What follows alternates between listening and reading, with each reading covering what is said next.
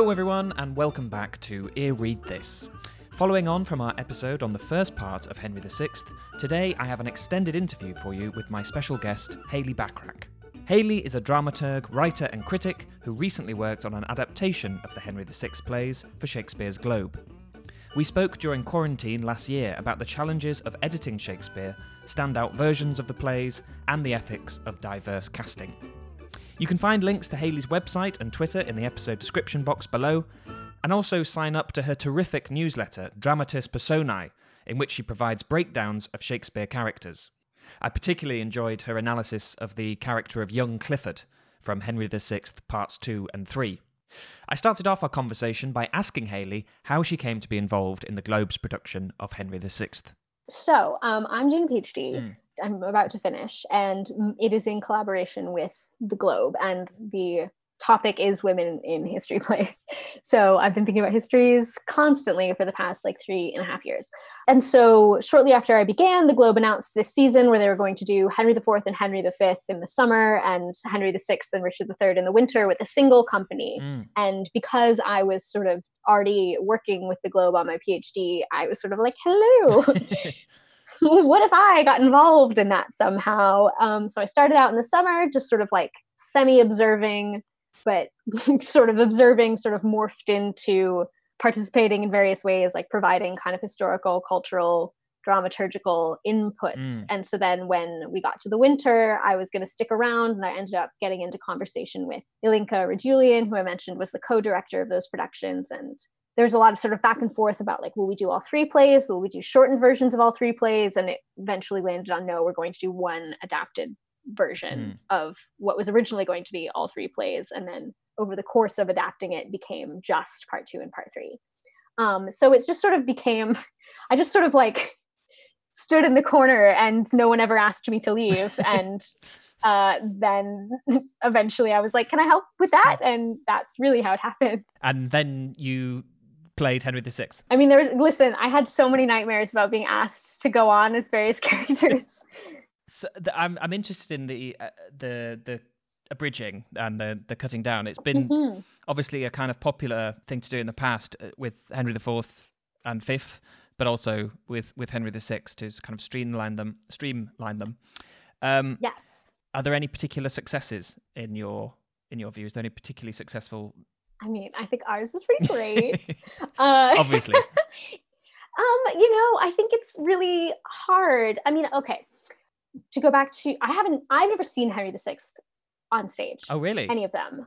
Yeah, except for our own. So I have heard of, I think there's the famous Rose Rage was Propeller's adaptation of the Henry VI plays, which is very famous, and I've read it and it's very good. Actually, and then I saw Queen Margaret at the theater, Manchester Royal Exchange, which I did not think was super successful, sort of for the reasons that I discussed. I think that, the reason we didn't do it that way, centralizing Margaret, was because structurally it doesn't actually work that well. It's really hard when she is not sort of on the outside trying to get in. Yeah.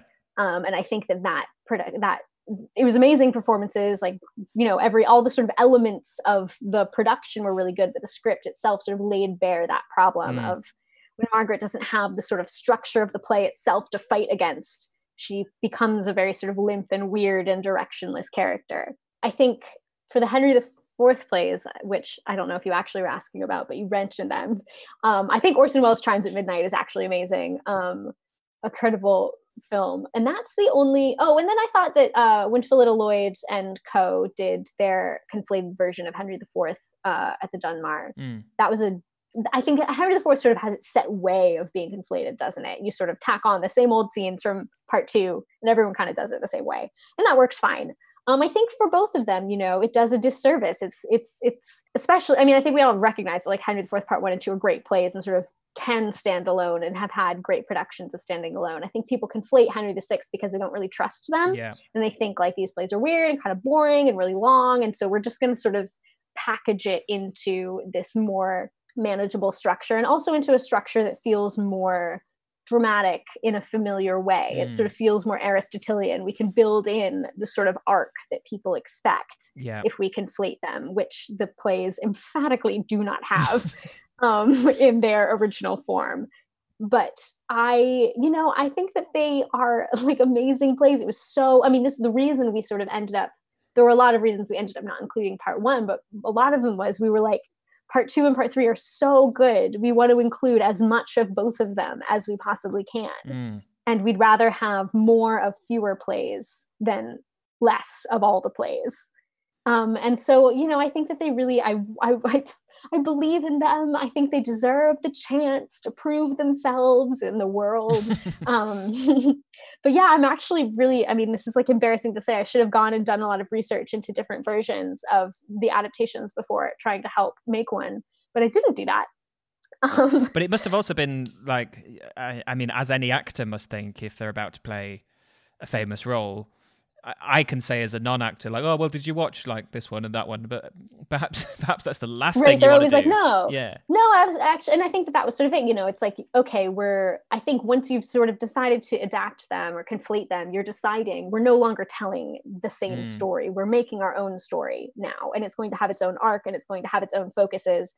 And I think you just sort of have to fully embrace like, okay, I mean, literally what we did in the first pass through was we went and we're like, we're just going to cut every scene we don't like and see where that leaves us and just only have the scenes we think are cool. Perfect. And that got us quite far, but it's like, yeah, you just sort of have to let your own interests guide you. Well, there's enough source material, isn't there, with those 3 pretty long plays to start that way, Yeah, absolutely. And so, but yeah, and just sort of being unashamed about like, hey, well, we're making our own story now. So what's that story going to be? And maybe not necessarily being like, well, how did they do it? What story? Because it's like, well, they were telling their story. We're telling our story. Yeah. With these sort of raw materials. So once you had the raw materials of the good bits, did you have to make a decision like this is the story? If we're imposing this structure on it, these are the beats. A thing that Alinka realized really early on, which is just like so brilliant and really, I think for both of us shaped our understanding of how to try to tell a story, was exactly this idea that you keep saying, that the play is called Henry VI, and poor old Henry just never really steps up to the plate in the way that everyone, including the other characters and the audience, kind of wish that he would. And Alinka pointed out that in a way, it's like the power vacuum of the story structurally becomes a protagonist vacuum. You have nobody to be the main character of the play because Henry can't do it.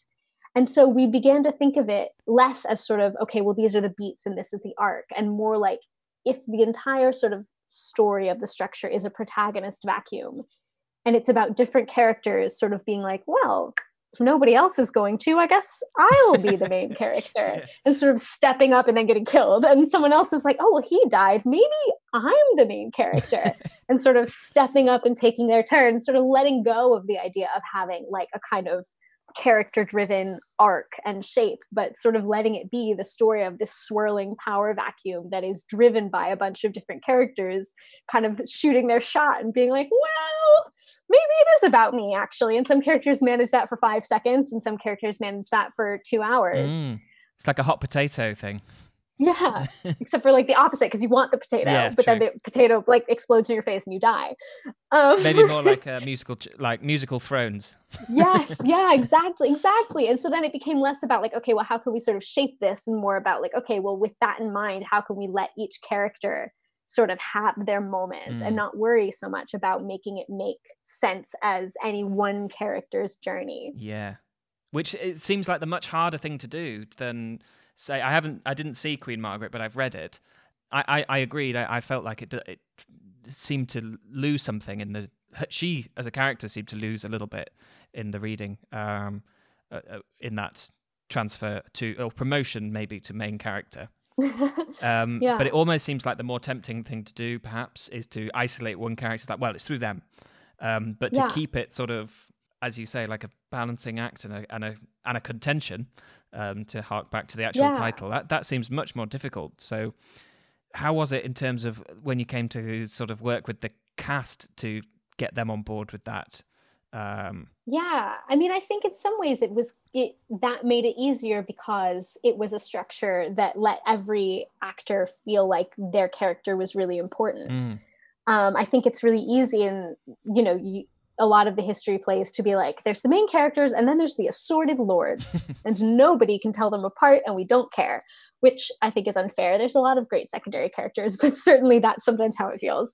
Whereas it was a structure that sort of let everybody feel really invested, and I think really gave the productions a lot of intensity, because every character was sort of waiting for their shot that they knew was coming. And sort of, so there is this, to me, this sense of everyone's poised, like as soon as the center of the stage is empty, I'm going to run. It's like a musical chairs thing, exactly. Like there's always this energy of like, it's going to be me, it's going to be me, oh my God, it's me. And then you run forward and it's like, no, sorry, Warwick, actually, you've been on stage for 5 minutes and now you're going to die. Yeah. But you know, this sense of like, nobody knows who's coming up next, and nobody knows kind of how long they're going to get. Yeah. And so I think it was a really, I mean, I can't speak for anybody, but I think the actors found it to be a really sort of exciting structure, because it was one that when there's no protagonist, everybody gets to be the protagonist for at least a little bit. Yeah.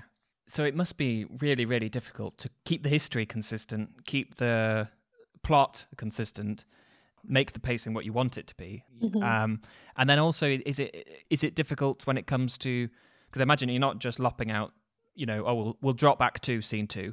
It must be a lot of halving that speech, moving that stuff around. I'm guessing. Is that difficult too, especially when it's verse and there's a certain rhythm to be? Yeah. I mean, I think I get a little lazy about maintaining verse fit. I mean, sometimes it's super obvious and you're like, okay, that just sounds awful. We have to find a way. But, you know, Shakespeare does a thing. I mean, this is what was hard about it to me, was Shakespeare does a thing where he repeats himself a lot. There's, especially in the Henry VI plays, it'll be like, I'm going to do a 10-line metaphor. And then I'm going to say the exact same thing for another 10 lines, but with a different metaphor, just to make sure that you understood. So it's really easy to be like, okay, well, we get rid of one of the repetitions of that idea. But we kind of realized, we found that like the repetitions are really useful. Like Shakespeare kind of knows he's being dense. And so he says it twice, because it's like, well, maybe you didn't get it the first time, but then you do get it the second time. Yeah. And like, it was, so we really found that like, it begins to feel really spare and actually harder to understand if you cut away too much repetition, ironically, because of course we're always like, oh my God, get to the point. But it's like, no, you sort of need to guide us to the point, actually. So that was what I found really hard, was not giving into the natural inclination to be like, okay, well, we have a metaphor about a snake and a metaphor about a flower, and they're saying the exact same thing, so we'll get rid of which one's better. Yeah, exactly. But it's like, actually, in a weird way, you sort of need both. So that was what was hard. And what was hard as well was the realization that, like, especially with part 2, Henry VI part 2, it feels so chaotic. And like the plot, you're like, okay, we're getting to the climax. Oh my God, no, here's freaking Jack Cade. Okay. Oh wait, and now the Duke of York. Okay, like what is the story of this play? But when we started trying to cut anything, we realized that actually the events are really intricately woven together, and it was all but impossible to get rid of any single entire plot point without disrupting or making illogical something like 2 acts down the road. Wow. Which was not what I was expecting at all. I was like, no, this play's so episodic, it's going to be so easy to just like lift something out. And then it turns out you really can't.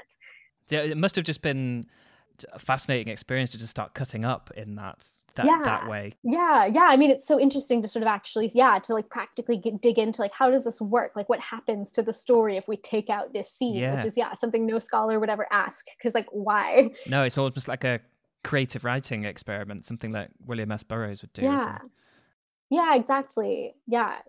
And that was such a surprise to me in that part, because I was like, it's super episodic. Thing happens. And then you're like, oh my God, no, the seed of that happened. It's just like so intricate, actually. Was there anything particularly heartbreaking to lose or part with? I mean, I was really sad to not have Joan of Arc. I think it was a much better storytelling choice. I think the thing that we realized, because part 1, most people think, and I think it was written later, it doesn't actually set up part 2 and part 3 as a, like, it's like a prequel, you know, in the way that like they go back and they're like, he's called Han Solo because of this dumb contrived thing. And so it's like it's like, oh, they fight, it's the red and the white roses because they were in a rose garden. And you're like, okay, I didn't need to know that. That's fine. Okay, thanks. And it just felt like it was better for the sort of pacing and the storytelling and the characters to not have part 1, but I was really sad to lose Joan. And then there's this is like so specific. There's this scene that I really tried to get back in for like way too long, where it's in Henry VI part 3. And so Henry loses the crown to Edward IV, who is the brother of the future King Richard III and also of George, who no one likes. And Edward's whole thing, he messes up. He's supposed to marry this French lady, but then he falls madly in love with this English widow. And he's like, I must marry her. She's so hot. And so they get married. And then some battles start again. And there's this one weird little scene where there's like all these battles and things. And Edward's been captured and his wife, Elizabeth, is like running through and she's pregnant. She's with her brother for some reason. And her brother's just like, oh, what's going on? What do we do? And she's just like, this is what we're doing. This is what's happening. Like, she just sort of is like, if we get captured, we're screwed. We have to take sanctuary. Like, she's just like on the ball, solving problems. And then like, it's like this tiny little scene, but I just love it as this moment of like, I mean, sort of in the way that the Lady Percy scenes function of like, these are the sort of unintended consequences of everything that's happening. She is the person who sort of has to bear the burden of like figuring out what to do now. And I just loved that little scene, and it just didn't fit in the way that we sort of paced the ending of part 3, but I really wanted it there. There must have been so many moments like that where you'd have to pick your hill to die on. Yeah, definitely. Yeah. Definitely. So you referenced earlier the kind of sort of disagreements you had or debates that you had about Joan and other things. Were there any other particular, I'm thinking more like interpretations of characters like Henry or Margaret? The interpretation stuff really was, that's more kind of rehearsal room. Like, I think there's only so much you can kind of do to shape a character, or at least that wasn't something that we were interested in trying to do. We didn't really want to cut in ways that would kind of change who a character was. And that was something actually that we really agreed on, was that as often as possible, we wanted to include lines that sort of undermined this image of Henry as weak and kind of sad and pathetic and inept, because he does have a lot of moments where he sort of asserts himself or kind of speaks up or kind of states his values in ways that are quite powerful. And so that was something that we were really on the same page about, was like any opportunity to include a moment like that for Henry was something that we always kind of went out of our way to make sure was there. But no, I think the kind of it was the part 1 question was really the big question and the sort of only thing. And even that became like, I was team, yes, we must have Joan for a really long time. And then eventually kind of surrendered to the fact that no, it was better for it to not be there dramatically, in terms of, again, telling the story that we were telling and shaping the play that we were shaping. It, that was what worked quite well, was that we were, at the time that Alinka and I had our first conversation, I wasn't sort of officially on board yet. And I think had we had this first conversation and been on radically different pages, I probably wouldn't have helped her cut it, because that would have just been like fighting. Yeah. I think it was the fact that we sort of agreed about what the plays were and what would be interesting to do with them was why I ended up getting to help out in the first place, frankly. So yeah, there wasn't a lot of kind of argument. Yeah, I mean, I think there were things she cut Eleanor, the Duchess of Gloucester, at one point, and I sort of put her back, and then she was like, there's no time, and I was like, yeah, but we need it, just like things like that. Yeah. Where you're just sort of like, how do you balance things? But I think it was, I think because the fundamentals were the same, it was like, we could always reach a solution, because we kind of agreed on the most basic and important level about what the play was and what we were interested in doing with it. Yeah. But so much trickier to define without having that sort of figure as a pairing tool, where you could say something like, but it's so much more interesting as a history to have the sort of messy stuff like, it doesn't really serve the plot, but it definitely adds to the life of this play. It's definitely less without that scene. You can't just explain it in terms of plot. No, exactly. And that was sort of the big, I think that, if anything, was a conflict, especially when we got into the rehearsal room and sort of continued cutting things, was like making the case for like, not everything has to advance the plot.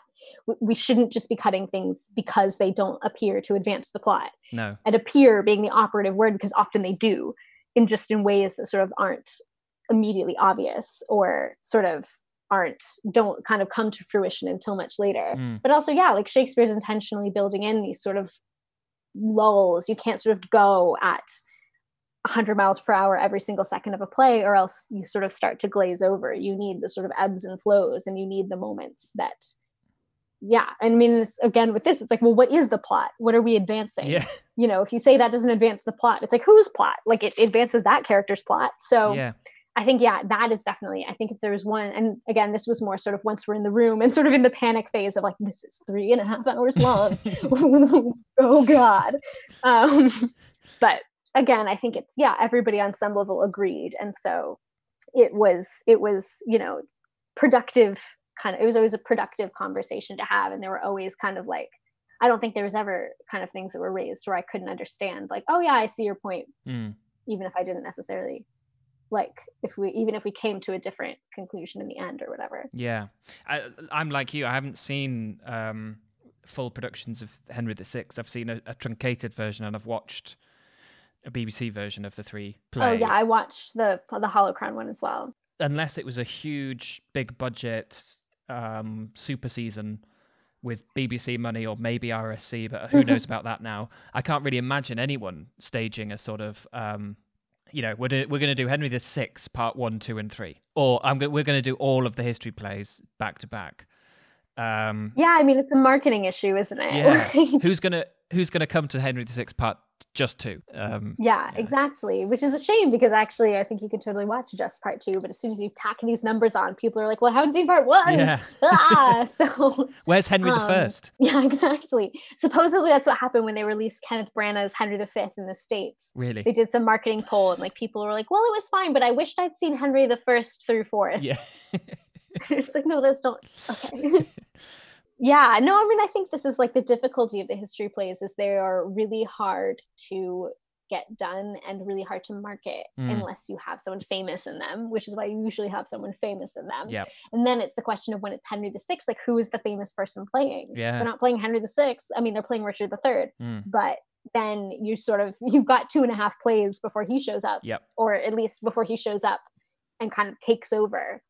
Yeah, it's like, it's hard to know what you kind of market it on the back of, because like, obviously I think they're amazing plays, but they are not famous. And even like, my Shakespeare professor in uni was like, oh yeah, the Henry VI plays suck. Like, even people who kind of like Shakespeare are told that they're bad. So it's sort of like, oh God, there's such a hill to climb in terms of being like, yeah, come see these plays, I swear they're good. That's why, I mean, I found out about you from watching Richard II's Show Must Go Online. But that's one of the things that's really striking about that, is they're doing properly full productions of all the plays. I can't imagine being able to see something like that. I could hear an audio recording. Occasionally you see a version pop up on YouTube, but it almost always is filmed, like a proud dad at a nativity. So it's hard to kind of get into it. Yeah. No, it's fantastic. I think that they're such good plays. I really want them. This is what I realized my sort of takeaway from doing this process was that, like, Richard III should never be done without Henry VI ever again. And Henry VI should be done without Richard III all the time. Like, yeah, just balance it out. Yeah, but also just because, like, they deserve it. They deserve to get to stand alone. And also Richard III actually makes so much less sense when it's alone. Yeah, exactly. Like, what's he reacting to when he first walks on? Where's he come from? Exactly. And who is this crazy old lady who's just wandered in from nowhere? Yeah. What's her story? Yeah, what is it? Ooh, I want to know about her. Well, you can. Yeah. I mean, but this is my continual frustration, sort of the gap between what I feel like what can sell, in terms of the world of Shakespeare performance and marketing, and what I know people would like if they just gave it a chance. Yeah. I wanted to ask you about equal opportunity casting, because it's come up a lot recently. And I've been involved with small theatres that have wanted to be more diverse than really their catchment area is. And so you see them kind of either falling into an accidental kind of tokenism of like, oh, you're the person that's not white, so you'll get that, that role, or struggling or doing things that are kind of ethically dodgy in other ways, like, oh, well, we don't have anyone who can fit this part, so go and find one from miles away, even though they've got lots of actors that aren't those parts, and leads into endless discussions about should you even do that play if you can't really responsibly put it on. So it's so refreshing to see something like Show Must Go Online, where it can produce things of that length and that quality, and its catchment area is the world. So they can cast whoever they want. So what I wanted to ask you is, do you think it's harder to do it with the history plays, that some people feel that too much of a debt to history, and that sort of makes them kind of freeze up at the idea of being as diverse as they might in a comedy? Yeah, I mean, that was certainly Trevor Nunn's excuse when he did them in 15 at the Rose and had an all-white cast in the year of our Lord 2015. I mean, and at least to the credit of everyone, you know, he really got taken to task for that. And that was his excuse. You know, he's like, no, it's history. And you're like, okay, well, I've got some bad news about these plays. They're not very accurate. Yeah, I mean, I think maybe, I don't know that I've noticed that history play the cast with that as a conspicuous exception. I don't know that I've noticed that they are less diversely cast than other plays. I think, I mean, there's been a lot of interesting, my friend Emily McLeod wrote her master's thesis sort of about these questions of race and casting in the history plays, and like when David Oyelowo played Henry VI for the RSC in like the early 2000s, I think it was. And he was the first Black actor to play a king at the RSC. Wow. So I think, you know, yeah, I know. God, I knew he'd been Henry VI. I didn't know that he was the first. I think he was, yeah, or like in a history play. And so, you know, I guess, yes. I mean, maybe I'm being willfully naive in saying like, oh no, why would it be different? I think, you know, especially in this country, maybe it is different. I think that's changing. I mean, it's hard to say, I guess, but no, I mean, really fundamentally, no, I don't think that. I think that there are still sort of, as you say, there's this habit of tokenizing in Shakespeare, and sort of actors, like Black actors especially, find themselves playing the same roles over and over and over again. And I think that's as true of the histories as of anything else. But I don't think it's sort of more true of the histories than of anything else necessarily, except for the fact that they get done less often. So there's fewer opportunities for people to sort of reimagine what the sort of casting configurations might be. But I think that's, you know, they suffer from the same problems that the whole kind of Shakespeare canon suffers from, in terms of, you know, a lack of imagination perhaps in casting. I mean, it comes back to what we were talking about earlier about the historical accuracy and how much credence you should pay that. It seems like anyone who has a knowledge of a historical period is entitled to get a kind of annoyed by, oh, well, you know, they wouldn't actually do that. But most people don't if the essentials are sort of there. And I think especially with plays, it seems ridiculous to get annoyed at the idea of someone who's, you know, not white playing Henry VI when there's everything else going on. And in the context also of how it would have been originally performed with, of course, you know, a boy playing Margaret, as we've been talking about. Yeah, exactly. Yeah, I mean, and I think there's just I mean, I think that the real question is not like, you know, forget, I don't know if I could say this on this, like, F accuracy. Oh, say it. It's about, yeah, great. Fuck accuracy for accuracy's sake. I think there's like, I mean, it's such a new, I won't tangent again about Hamilton, etc., because that's sort of what's been on my mind in terms of like, what does it mean to want historical accuracy, blah, blah, blah. But, you know, we did the Henry IV plays last summer. The winter before that, so sort of 2 winters ago now, was this production of Richard II that was in the Indoor Playhouse at the Globe, starring Adjoa Andoh, co-directed by her and Lynette Linton. And it was a cast of all women doing Richard II, all of whom had sort of ancestry related to former colonies. They were all sort of like actors from the empire.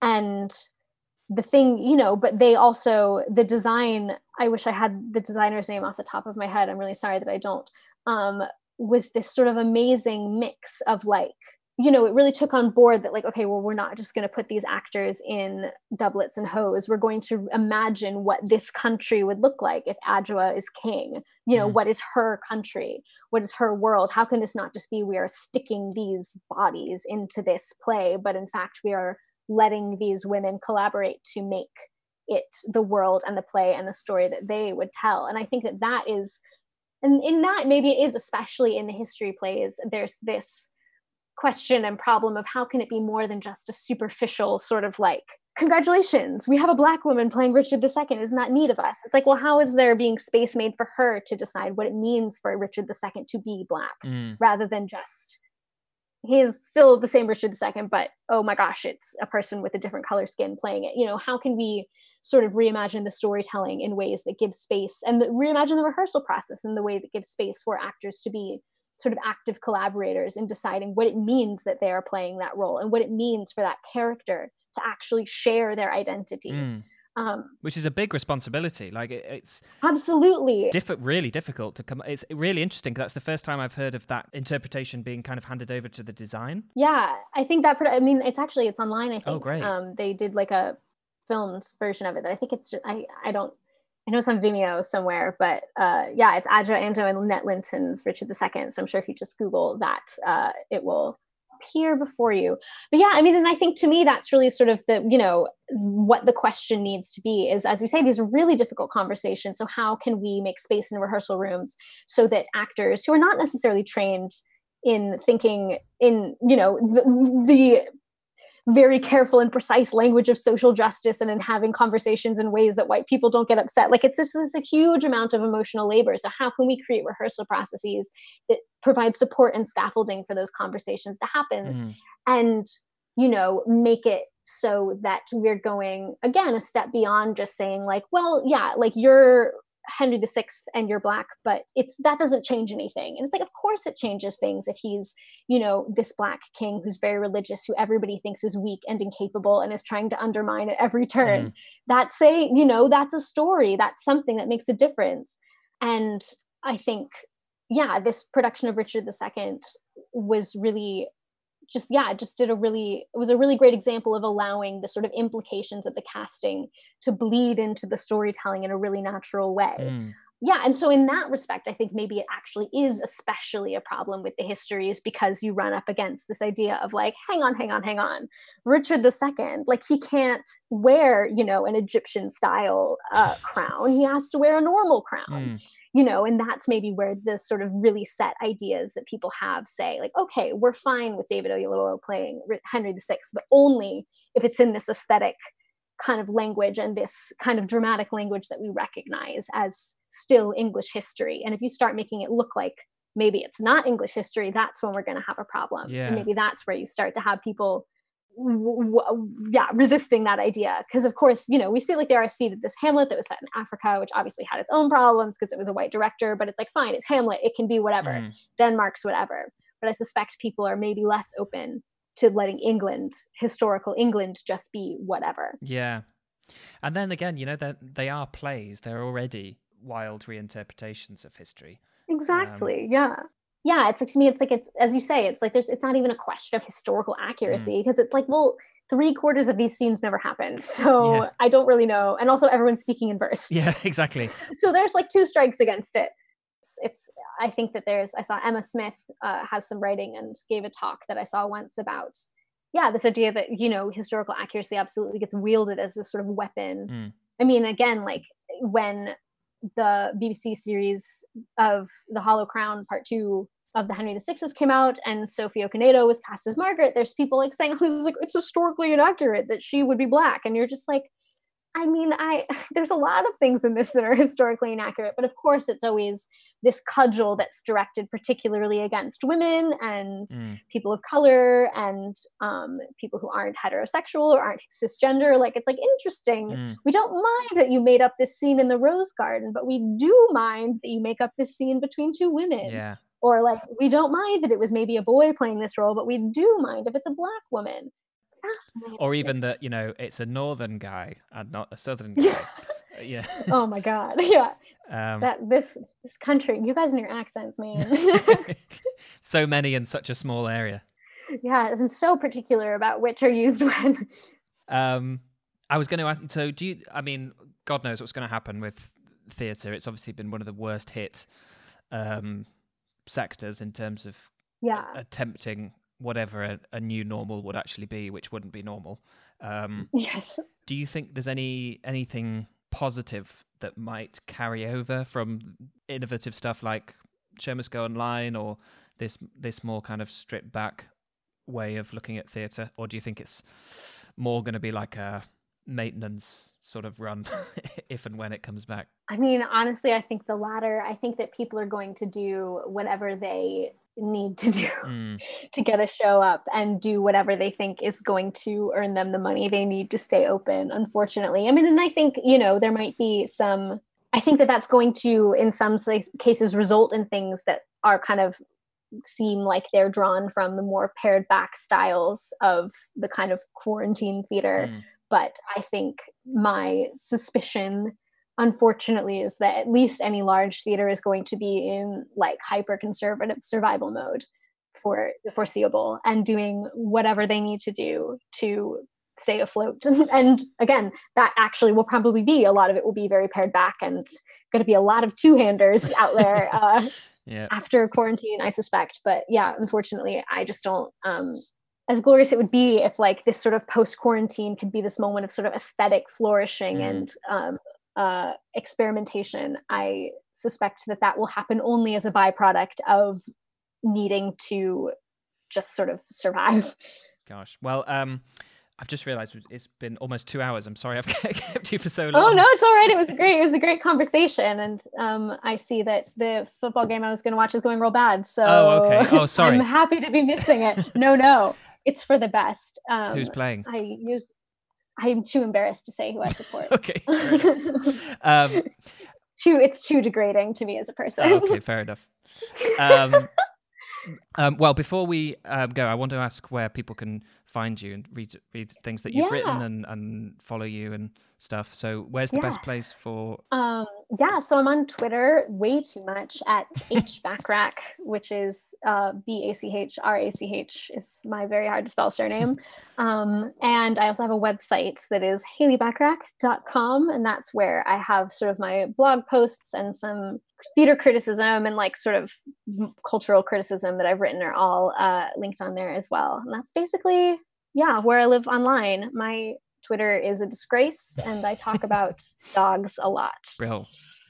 And last thing before I'm sorry to put you on the spot, but I'm trying to ask as many guests as I have on, since it's a book podcast, if you have any particular recommendations of books that we haven't been talking about, so not Henry VI, but but books perhaps connected to the world we've been talking about, either about history plays, about just the history, perhaps about theatre, anything. Yeah, I mean, my go-to recommendation that I'm sure has been said on this podcast before is James Shapiro's 1599, A Year in the Life of Shakespeare. I'm sure you've got that one a lot. I mean, that was such a formative book for me, just in terms of thinking about sort of, what literary criticism can look like.